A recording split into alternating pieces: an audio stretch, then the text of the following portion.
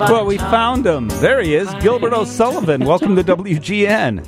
Yeah, we got here. Sorry about the delay. We busted from Boston, so we just got traffic held us up and stuff. But it's good to be here and good to be talking to you. Well, it's good to be talking to you, Sue, as well, sir. But people will get to see you, and they can see you in person on March 19th at City Winery, 1200 Yeah, we're kind West of looking forward. Yeah, Randolph. looking forward to it. Yeah.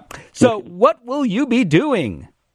Well, it'll be a sort of intimate, up close and personal with just myself and my guitar player over 2 hours. And it's a combination of the best known songs, album tracks that people often request, and just a sample of the latest album material. So, all written by me, but hopefully it's a good mix. Oh my gosh. I mean, you've been compared, back in the day, you were compared to people like Paul McCartney and others that are, so let me say that again, Sir Paul McCartney. I mean, really, I read somewhere that you, in the peak of your career, which was awfully hot in the 1970s, you didn't even, now what you read may not be true, you'll tell me. Okay. You didn't even want to have a girlfriend because you wanted to write with real feelings or something to that effect.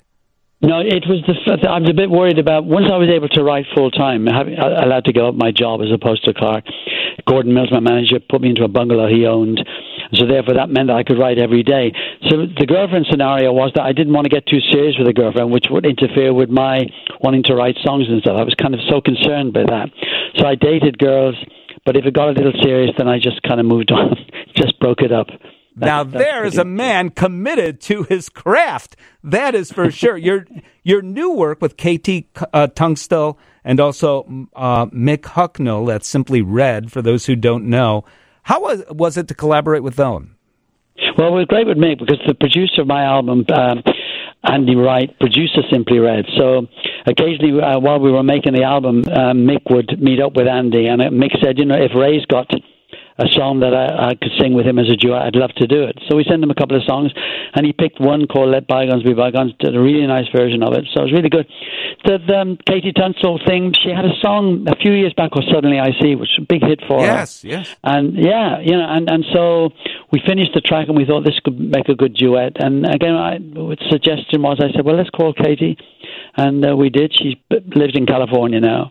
And she loved the song. We sent her the parts. She said, sing what you want. It was really good. And the nice thing about that was she came back to London some weeks later, and we did a video together. It's the first video I've done in 30 years. Wow. So the song with KT, kind of nice, fun, called Take Love. Absolutely. It's upbeat. Not again like Alone Again, naturally hardly upbeat. Were you really suicidal at that point? Steve, that wasn't based on personal experience.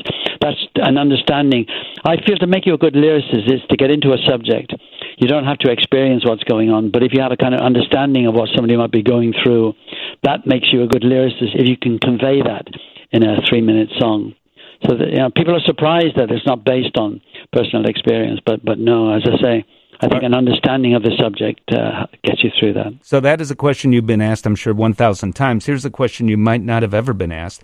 At the beginning of the song, Get Down, another one of your hits from the 1970s, you write about a dog. Is it really about a dog? No, I think it's just an overzealous girlfriend, I think. What? I'm not even sure what that means.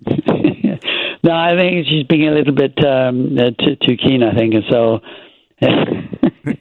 But, people do think it's about a dog. I did an interview some time ago, and they had a dog in the studio.